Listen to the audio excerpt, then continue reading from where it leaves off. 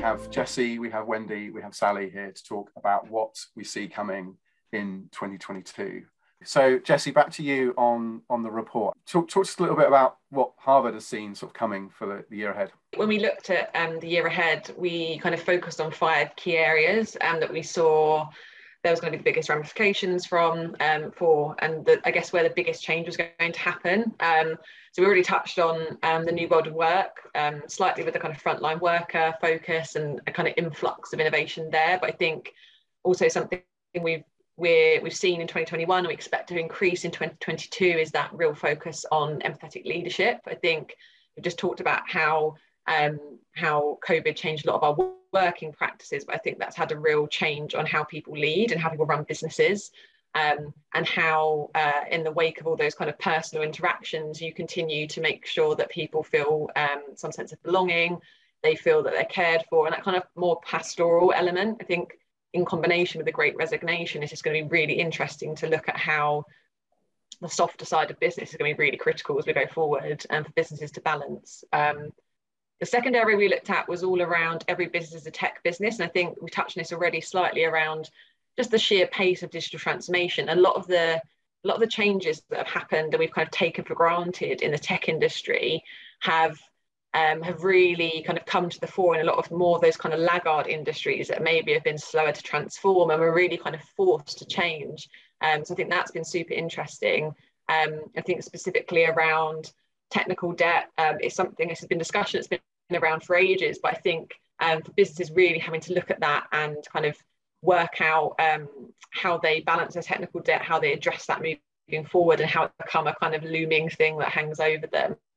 And then I'll touch on responsible business in a minute, but I think your point, Oliver, around the changing consumer and about digital subcultures, fascinating. So there's a real kind of tug of war here, because at one point you've got the rise of TikTok during the pandemic, big focus on D&I, rightly so, and that's fantastic to have seen, kind of coming together where people have finally found spaces online where they feel that they belong, they can be themselves, they can do things that really kind of express their personality and their kind of creativity. And I think looking at how over the year ahead that's going to kind of continue to roll out in the digital world and across tech, and how as kind of comms and marketers, I guess from my perspective, thinking about how we can tap into that and move away from some of those really kind of traditional demographic, kind of, I guess, quite binary focused ways of looking at people, and start to see all those different subcultures coming out. Yeah, I think it's just so interesting to see as the year goes on. And I guess interchange with that is then kind of our 5th pillar we talked about in the trends report, which is all around regulation, which I know, Oliver, you're interested in and kind of want to talk a little bit about. Looking at how the cookieless internet, how the ramifications that's going to have on everyone, and how a lot of the practices that a lot of tech companies and companies at large have relied on for so long now, and they're going to have to kind of change the way they do things as well. So many kind of, I know I've just kind of talked about a kind of broad suite of things there, but just so many interesting kind of trends that are all going to interplay over the next year and beyond. That's a fantastic summary. And let's jump on a couple of those points. So one, I'm going to geek out for a moment on technical debt.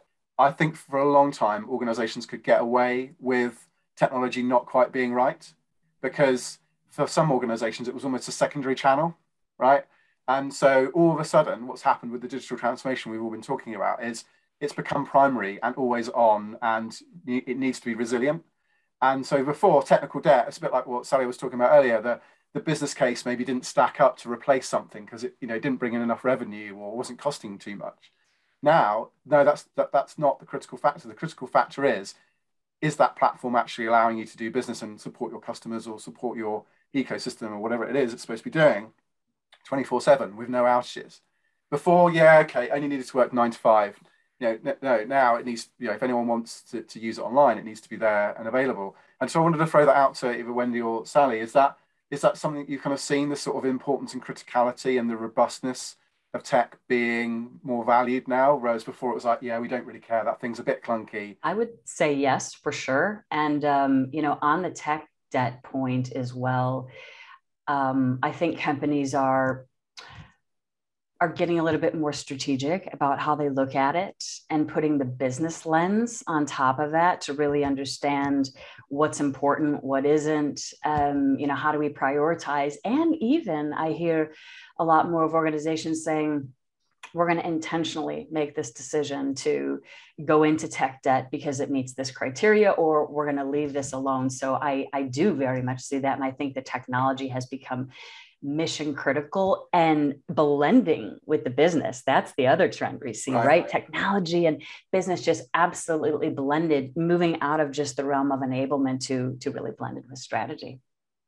Are you seeing that, Sally, that blend of tech and business? Is that something you've seen? Yeah, I think there's a phrase I saw in one of the reports you shared, Oliver, around engineering for AI. So one of the biggest costs that we have in our responsiveness is we spin up models for specific customers for their specific requirements, but then we have a whole load of data engineering, pipeline management, operations that's put into the investment request.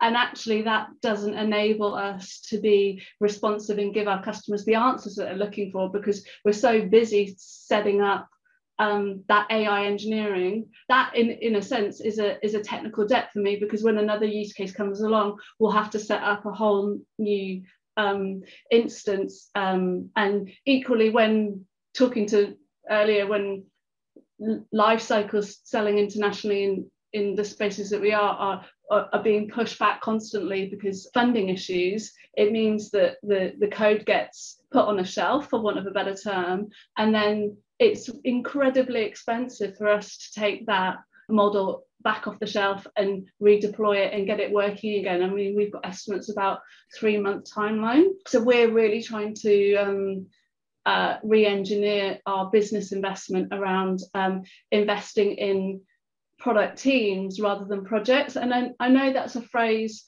that people talk about, that doesn't sound very innovative, but from a practical level, businesses fund projects because they have very clear objectives and outcomes, and that doesn't translate when you're working with an IT infrastructure. We've got some very nervous business architects within our business at the moment where we're saying we just want a pot of money to spend based on what we want, and they're like, oh, hang on a minute, what is that going to be? We want those people available, so you need to start putting people to that project. It's almost like a technical debt that is coming through our lack of speed to respond to customer demand.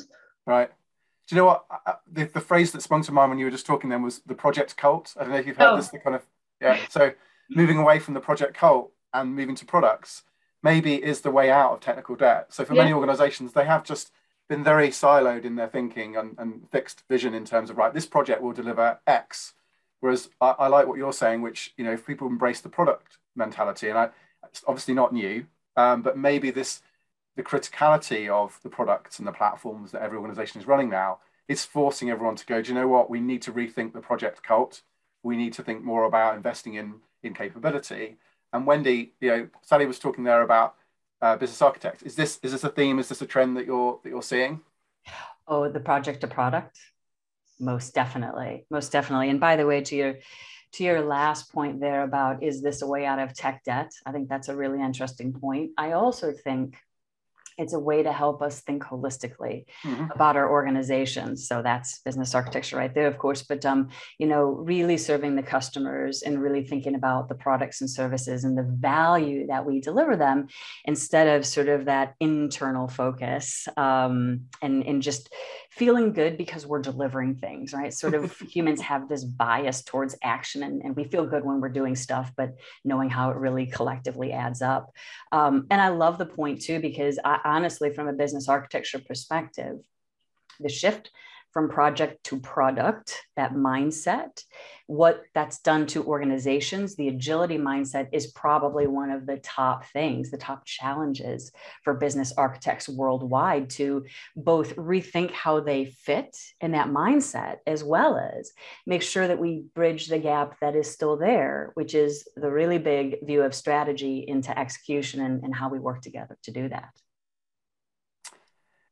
So I'm going to come back to you on regulation.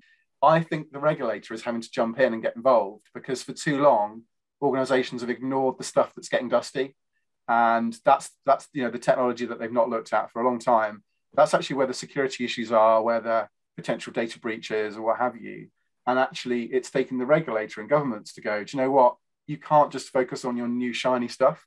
You've got to make sure you know what you've got, that it's secure, that it's well managed, etc. And I see that coming with, the telco security regulation, which is going through the sort of final phases of Parliament at the moment, where essentially telcos will have to know, they'll have to have an inventory, they'll have to know where they have high risk vendors, they will need to be on top of the sort of vulnerabilities and things. But there's also been the same sort of thing coming for the sort of digital platforms as well, isn't there? So be interested in your take on, you touched on the cookieless internet, but my personal thinking is that 2022 will start to see more of regulation in how different industries, essentially professionalize their technology.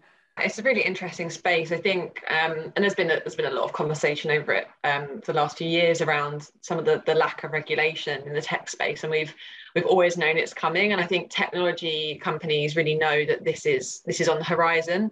We've seen obviously some of the kind of bills that China have put in place in terms of their regulation there, and I think we're starting to see that almost kind of by coincidence or by design, that kind of China's becoming this kind of de facto regulator for the world on things. So when they say, okay, well, these are the parameters we're going to set out, here's how we're going to work, here's how tech companies have to align with what we're recommending from a government perspective, you'll see that will have ramifications globally. And in the US and the UK, companies realise that they'll have to kind of consider that. Governments be looking at it as well and kind of saying, okay, well, if that's what China's doing, we probably need to kind of take heed of what we're doing on a local level as well. So I guess kind of similar thing around regulation around sustainability for tech as well. To date, there's kind of been a goodwill, I guess, that organisations are doing the right thing and they're driving towards the right direction. But I think unless there's those regulations in place, a lot of companies will pay lip service or do the kind of minimum. And I think we'll start to see that as regulation kind of grows, that businesses will start to kind of have to make moves on these things in a more kind of meaningful way than they have.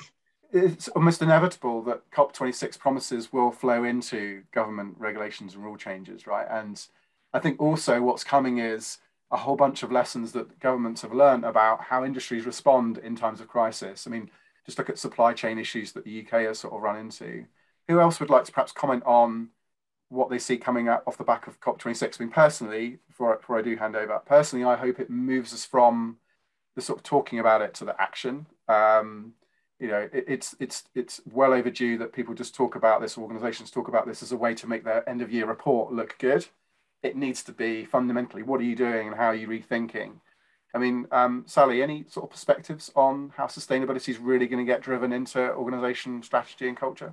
Yeah, so back in the summer, we ran a 5-day sustainability sprint to really be opportunity first, rather than seeing it as a negative and compliance and, something that's going to prevent growth. What we found actually was that there's no one person that has a business problem around sustainability. It's all of our responsibility to incorporate sustainability within our everyday decisions. So what organisations are doing are adding those sustainability requirements to business leaders' personal objectives. However, unfortunately, I think what we've seen is ESG reporting, so environment, social, I forgot what the G is, but anyway. Governance. Thank you. I was going to say governmental, but that's because I work for government service. It's moving to the risk department, which is really, really disappointing because it's an absolutely huge opportunity area that businesses can, jump on around, the new green economy, new green skills. We talked about creative destruction. I think this is one of the biggest opportunity areas, but there's just a massive counterweight to this where business and money lumps on, for a better term. We need to make sure it's for the right things for people and planet. So carbon credits, for example, there's a whole load of hype around that, but we can't plant enough trees to deal with our carbon deficit. So it's going to be really interesting, and I hope it's a very sort of creative stage of hype and then disillusionment happening very, very quickly because we haven't got time. So I'm excited, and I see it as an opportunity area, sustainability, just as long as it's not like a dot-com boom where the few make loads of money and we don't get the right outcomes. Yeah, no, that's really interesting. I mean, Wendy, when I look to Scandinavia, I see an awful lot of progress, particularly on electric vehicles, right? I mean, one highlight of this year was finally being able to afford to join the electric car revolution, because it is still a privileged thing for many. I know cheaper cars are coming on the market, but it's still quite an expensive decision to go electric.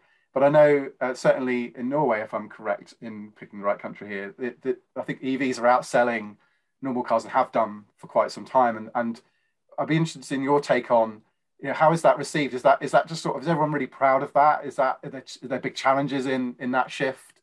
Is the rest of Scandinavia going to go that way? What are your sort of thoughts on that sort of side of things? Absolutely. And I have joined the electric car owners as well just recently, but no, you are exactly right. It's something like 50-60% of the new car sales over this last period have been electric. So, what's so fascinating is it's almost feeling like in Norway, we're going to have a shift, like it's going to be in a blink, where all of a sudden, how could you be driving a combustion engine? It's almost feeling like it's getting that point. And, we have sort of this selective memory of our choices before. So I would say it's very well received. But I also think what has been done very well, which is a good illustration of systemic change, is benefits have been put into place, right? For example, you can drive in the bus lanes. You get a credit on tolls, right? Even so much as if anyone has an electric car, they have to put in an electric plug-in, and that is helped by the commune to actually offset that. So it's been a systemic change, and I do also think that a deep love and respect for the environment that is utterly in the DNA here has underpinned that, and I think there's a lot we can learn from all of that. Yeah, can I just jump on? I think that's a fantastic example of private and public partnership, because we as consumers can buy as many electric vehicles as we like, but if there isn't the rewiring of our energy systems, that isn't digitized, and then the infrastructure to enable charging, which comes from government, we are going to come to a bit of a inflection point. No. Totally agree, Sally. I mean, last week or week before last, I went to Manchester, and it was just probably the longest journeys I've done from south, and it was fine, but it wasn't easy finding an overnight charge point in Manchester. Right, it could have been a lot easier, and so it was a bit. I almost jumped in my wife's petrol car. Right, it was kind of like, should I just take the easy option? But no, I did it. But you're right. I mean, there is a lot more that needs to be done. I mean, Jessie, what are you seeing with the organisations you work with around sustainability? Are there any kind of major themes and trends that you see kind of going into the new year around this space? Yeah, I think one of them we've touched on here, which I think is historically the kind of mainstream narrative around sustainability has been there's been a lot of onus on the consumer, right? So a lot of focus on product, a lot of focus on plastic, things that we can see, we can feel, we can touch. For the everyday consumer, a kind of conception that if they stop using kind of plastic bottles, then everything will be okay. And I think what the last year has taught us is that we can see the effects it's having on the environment. We can see it. We've got the fires, we've got the floods. We can really see it now. And I think that's suddenly kind of awoken everyone to the fact that doing these small changes and those small nudges aren't going to kind of keep us ahead of what's happening at the planet level. Kind of happened a bit this year, and we think 2022 it's going to really start to shift into is a bigger focus onto the things we can't see, which has huge ramifications for all the tech companies, right? So I think it's like Facebook, Amazon, Microsoft, all the big tech companies together use the same amount of electricity in 2021 as New Zealand. I was staggered by that stat. That was a brilliant stat. And sorry to jump in, but we've covered this topic. And previously we spoke to a chap called Gunnar Menzel, who is the Chief Innovation and Architect Officer at Capgemini. And it is just staggering, isn't it? The amount of energy that's that we don't realize when we pick up our phone and use an app, we don't appreciate. It's not just us recharging the phone. There's an awful lot like that's hidden below the waterline of the iceberg in this space, isn't there?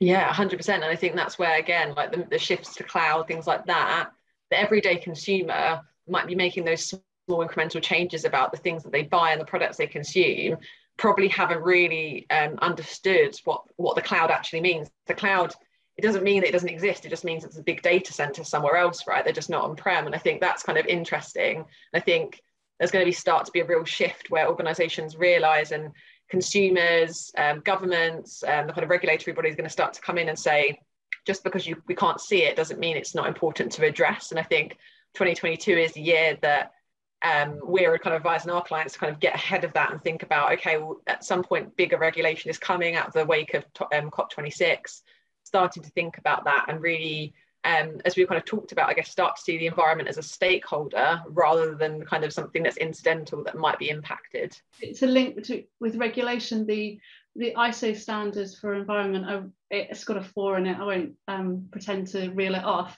but that has really helped focus Ordnance Survey's business. We have huge data centres. We collect a huge amount of data through our mapping activities, and while our building is completely sustainable, there's been a huge amount of work to ensure the cooling of those systems are sustainable. And I think Microsoft have done some leading work around helping organizations look at how they manage those huge energy eaters in a better way. I completely agree, it's completely hidden, but what I am seeing is in RFPs that we're responding to, questions are coming up around what are you as an organisation doing from a social perspective, from an environmental perspective, and hopefully that will drive businesses to ensure that their back office is just as sustainable as it's marketing collateral. It's been interesting to sort of see the big tech companies put data centers where there's perhaps clean energy or a cooler climate, so that they need less cooling and things like that. But staying on the topic of things we can't see, but I think is super, super important. One of the things that's, I suppose, touching back onto this year, to 2021 for a moment, is the rise that I've seen of people talking about mental health and impacts of things like apps and so on kids, on different sort of vulnerable sort of populations. I think that's been quite encouraging. And what's your thoughts? I mean, Sally, perhaps let's stay with you on what product managers and product organizations are perhaps going to do to sort of make sure that those things are considered. Because I think at the moment there is certainly a mistrust, isn't there? I think in a lot of online platforms, a mistrust in data and information. And just really interested in your take on what perhaps you might see changing. Do you see this getting better in the short term, or is this a big sort of shift? Sorry, a lot of questions at you there. No. I think we need to, a phrase I use a lot at work is we need to build the muscle. I think we need to learn how to do this. I see a lot of straplines around ethics of data. Well, we didn't do philosophy degrees. So, I mean, how are product managers, which, can I just say, product management is a new discipline. You can't go to university and study product management. So, and again, with the brain drain, it's the best product managers are at the top 6 technology companies. So we've had project managers migrating into product, and that isn't necessarily a bad thing, but we all need to be vulnerable and humble about what we don't know and the unintended consequences of our design, and have to be flexible in responding to things that we don't perceive.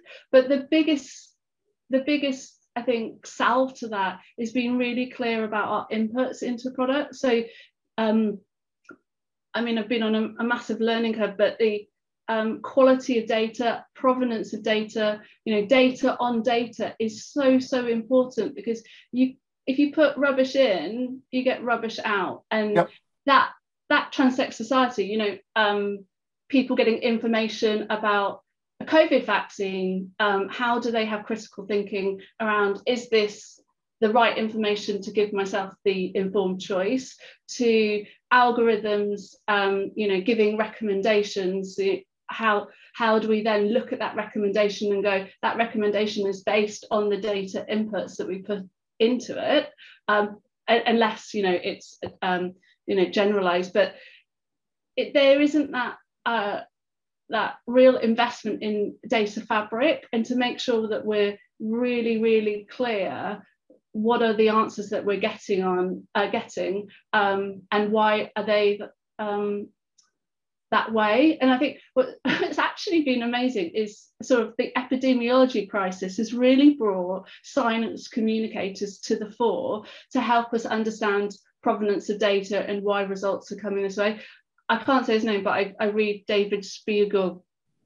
He's from the Cambridge Science of Epidemiology University, and he is brilliant at saying why are we getting certain results, and that is in mainstream news. And so where I'm saying build the muscle, we can take learning from what's happening into our society and have a conversation internally about how we build products. But I mean, it's freaking hard. I don't know the answer. The big companies will have the best talent to help organizations do this. And then there's the rest of us that are trying to figure out the right things, because of course we don't want to have unintended consequences. Everyone talks about AI kind of blowing up in this really scary, militarized kind of way, like Terminator, all those sort of films, The Matrix, Terminator, etc. But actually, what I think is happening is accidentally, through to your point, not having good enough data, is the AI we're building into everyday lives is actually just sort of going wrong slightly in lots of different places.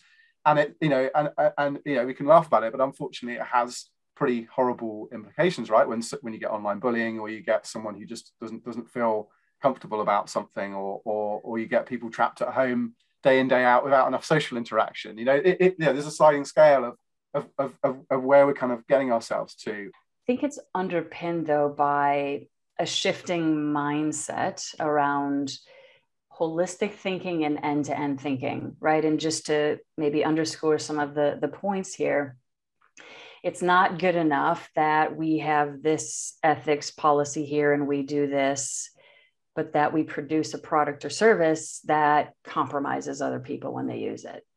Or it's not good enough that we have an energy efficient building, but the products that we create have harmful chemicals that stay in the earth for thousands of years. And so it's going beyond that. It's starting for people to be comfortable with, even so far as circular economy thinking and sustainability thinking, and some of the things that we've talked about here in terms of understanding that we have a set of stakeholders, right? I've appreciated the continual blending, honestly, too, in business between purpose and profit, even to the extent that the Business Roundtable in the US, which is, the Fortune 500 CEOs, changed the purpose of a corporation from serving shareholders to stakeholders. So I think we're getting there. And I think the pressures, especially we've seen over the last years, are sort of accelerating that. But I think we have a ways to go, but we're moving. We're moving. Jessie, do you think things are kind of looking more optimistic as we go into 2022? I think relatively. I think there's been a kind of reckoning moment across a lot of different topics and themes. So we said like sustainability, D&I, tech regulation. I think that's going to happen. I think, just thinking about, for example, you're talking there about regulation around safety of the internet, like 2023, the online safety bill is going to hopefully come in. And I think essentially making Ofcom that kind of de facto regulator of internet content, that should on the surface of things have a really positive effect, because just because the regulation doesn't come in until the year after next, there'll be lots of changes that happen, positive changes around the internet, around what tech platforms do, and making sure that they're kind of held to account and baking in ethics, as Wendy said, right from the beginning. So a lot of those kind of regulations are going to be put in. It will encourage positive change, and I'm hoping that's going to be something that organizations embrace. And as Sally mentioned earlier, seeing some of these challenges and problems as actually opportunities for something that good can come out of it, and we can think differently. So yeah, I think there's positivity ahead. I think obviously there's going to be a lot of the, as we talked about, the kind of technical debt things that people are going to have to go back and look at as well. So this kind of seesawing of how do we drive forward and make sure that we're relevant for the future, whilst we also deal with all the things that we change really quickly overnight. And I think that's where we're going to still have some kind of flux, I guess, between kind of good news and maybe some of the lesser good news. Going back to another part of your report you touched on around kind of communities, one of the things that I think I observed is the sort of global and local sort of shifting thinking, as in, perhaps people are reconnecting with their local communities. Do you think this links to the subgenre kind of trend that perhaps elaborate a little bit on that subgenre trend? But is that where people are sort of reconnecting and sort of online they're finding people that they relate to because that's the sort of new local community? Or am I completely talking nonsense? Yeah, I think that's really interesting. I think there's like two things at play. I think we've got, as a result of any crisis, as we talked about earlier, there's lots of different ways that people react to that. So, for example, you get, like we had in kind of Roaring Twenties, the kind of like hedonism and people saying, oh, this is a really bad time, so we're going to have really great times now, we're going to go loads of holidays, we'll go out and have loads of fun. You've then got the other side of that where people say, well, I want to really focus in on my community and what I can do with my local people and find a sense of self in that sense. You get the other kind of side of it where people may be feeling kind of more depressed and insular, and you kind of get, because kind of lots of different, I guess, reactions that people have. I think you're right. I think people are more focused on the people that are nearest and dearest to them and their local communities, and I think that will continue. But I think, as you rightly said, and we've seen lots of talk about like the metaverse and what that means for us, I think people are realizing that there's got their kind of in-person communities and there's these digital communities, and there's whole other worlds out there and people they can connect with. And I think it's just as we go into kind of Web3 and like looking at the next era of the internet and what that means for us, it moves on beyond social media to these entire worlds where we can connect with people that have similar interests to us and really like invest in that. So I think that's going to be really interesting to see how that plays out. Absolutely fascinates me. Yeah, no, I'm glad you brought up the M word, because I was wanting for us to talk about the metaverse, because I think there's so much being talked about it, and the cynical person perhaps might say, well, this is just the tech companies trying to create the next sort of way for everyone to spend their money on. But in reality, this has been a long time coming. So I will openly admit that many years ago I dabbled with Second Life for a few months until I kind of got bored of it. And in fact, the company I worked for at the time was even exploring doing training. We were doing e-learning. We were doing training in person. And we were dabbling with even doing, training delivered in Second Life in like VR, I suppose early VR. So this for me has almost been a technology that's been trying to break out of a small niche. I mean, if you look at gaming communities, you've got massive sort of online gaming communities that I think provide an amazing opportunity to escape at a time when it's hard to escape in the real world, when you're sort of trapped perhaps in your local area, particularly when there are lockdowns. Sally, and Wendy, I'm interested in your sort of thoughts on metaverse. Is it just a load of hype? And of course, things always are overhyped in the short term, but have perhaps a greater impact in the long term. But for me, this isn't a new thing. This is something that's been bubbling away in the fringes for some time. But Sally, what's your sort of take? It's happening. People are, or our children, our future workforce are living in whole worlds. Minecraft is for kids, and they create. My friend was telling me that her daughter had a carnation in Minecraft. Like, it is actually quite amazing how creative and the skills that they're getting for the future workforce that isn't happening within education. And there's just going to be the consolidation of those virtual worlds. The thing that I worry about is who is owning that world, and people's awareness of what they're going to do with that data and how they're going to, that therefore might control our decisions. Yeah. I still think there's just a real lack of understanding of the consequence. So Echo, everyone is in in people's houses, and my friends say, oh, I've got nothing that's controversial, but if they're denied a mortgage because of the data that is harvested from their Echo devices, then that will have, and maybe they won't realize that, but that will have impact. And it's that invisibility that really worries me. And I just think it's again, power in few hands trend of metaverse, rather than the concept of something that could be quite beautiful and amazing.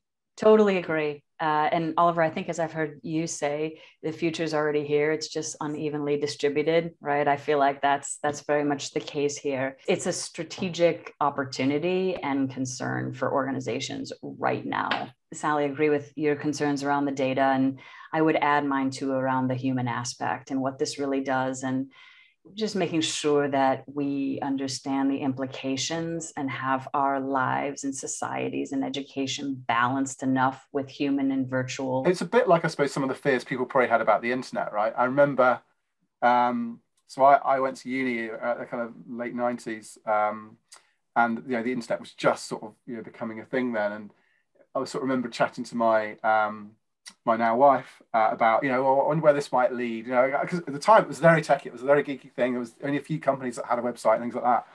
And it kind of feels a little bit like that's where we are with this. And then there's 2 points, I suppose, I would make here. One is that scares me because we still don't really have the existing internet in a good place in terms of controls and safety measures and things like that.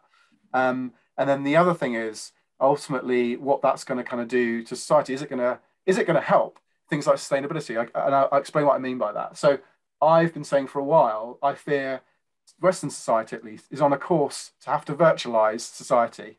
But what do I mean by that? I mean, we consume too much in the real world. The only way really to live out the Western lifestyle, where it consumes multiple planets, if we all consume this way, it's to switch it all virtual. And as long as the metaverse is powered by sustainable energy and it's not creating a load of electronic waste and damaging the planet, if you want to go and do something hedonistic or something, you want to kind of go and do something like go and fly somewhere, well, if the experience is good enough in the metaverse for you to do that, you can go and have your trip to wherever virtually, or do your driving that pollutes. If you're a petrol head, my son and I are really into one of the big driving games at the moment, and it's kind of quite a nice sort of counterweight to the electric car, because if you want to go and have a noisy driving experience, you just turn on the computer now instead of getting in the car. So I just wonder whether there's aspects of some of this which is beneficial, but there's also bits of it that are just completely unknown at the moment and will lead to kind of undesirable sort of consequences. You're right. I mean, but again, I go back to the point. There's always winners and losers within massive change. So dot-com era, there were winners, and again, more to my like social economic point, is just the direct impact on rising inequality. I am excited and fascinated, but I just hope we have our eyes a little wider, and then have our curiosity going into this, because we know it's coming, rather than before. It started with that beautiful premise around democratizing information so everyone, and it's free, and it comes from a very pure and scientific place, and then we envelop it with society. As long as this time society has its eyes open, and I go back to that critical thinking skills, we might be able to not just be a passenger, but helpfully shape.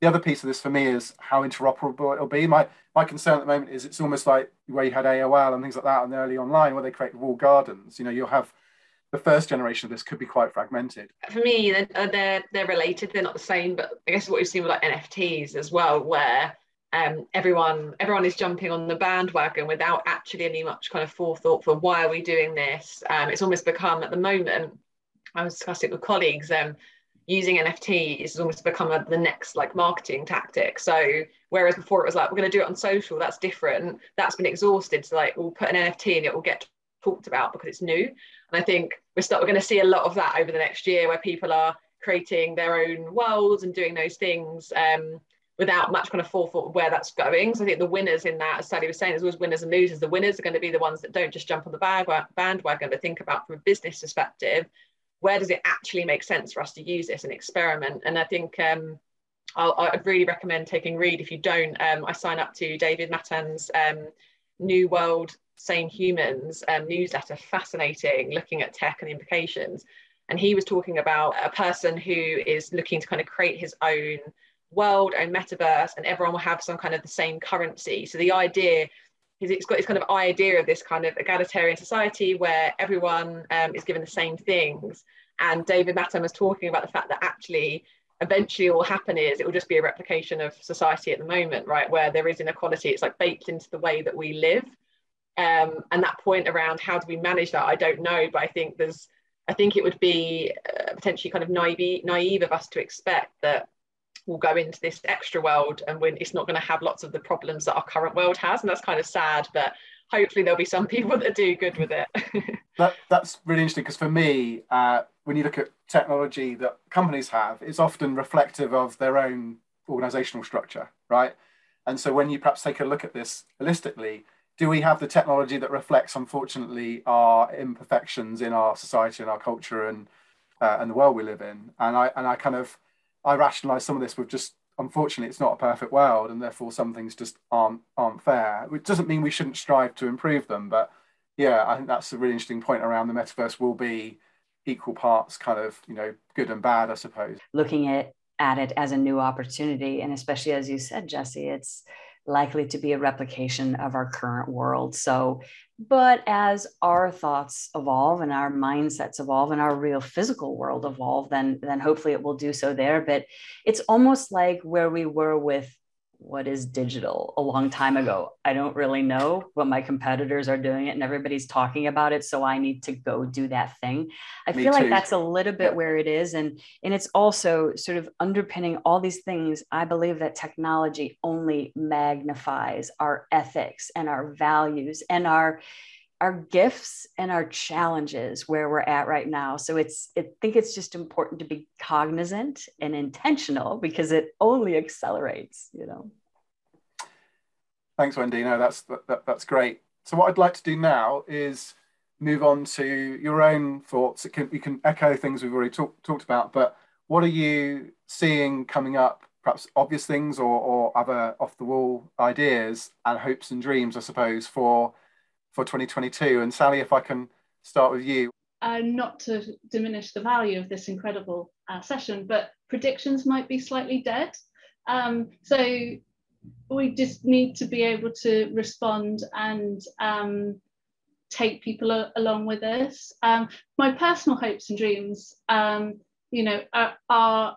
around prioritizing personal community. So I survived lockdown through a friend of mine doing a 7 at 7, which is 7 exercises at 7 a.m. It got me out of bed.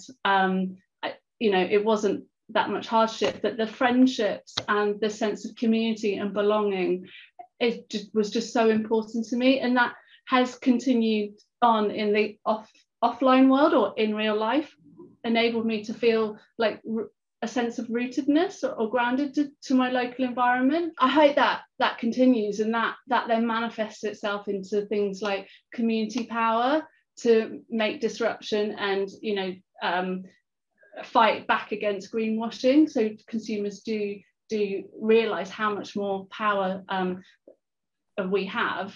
From a business perspective, I think we just need to invest in our people and our talent. We've expected so much from our people, and we need to support them from a mental health perspective, but from a learning perspective, because there's new technologies coming off, there's new demands. We need to be even more responsive, and we can only expect more from people if we prioritize investment in talent. And I've just seen that slipped off, where we've just been so busy surviving.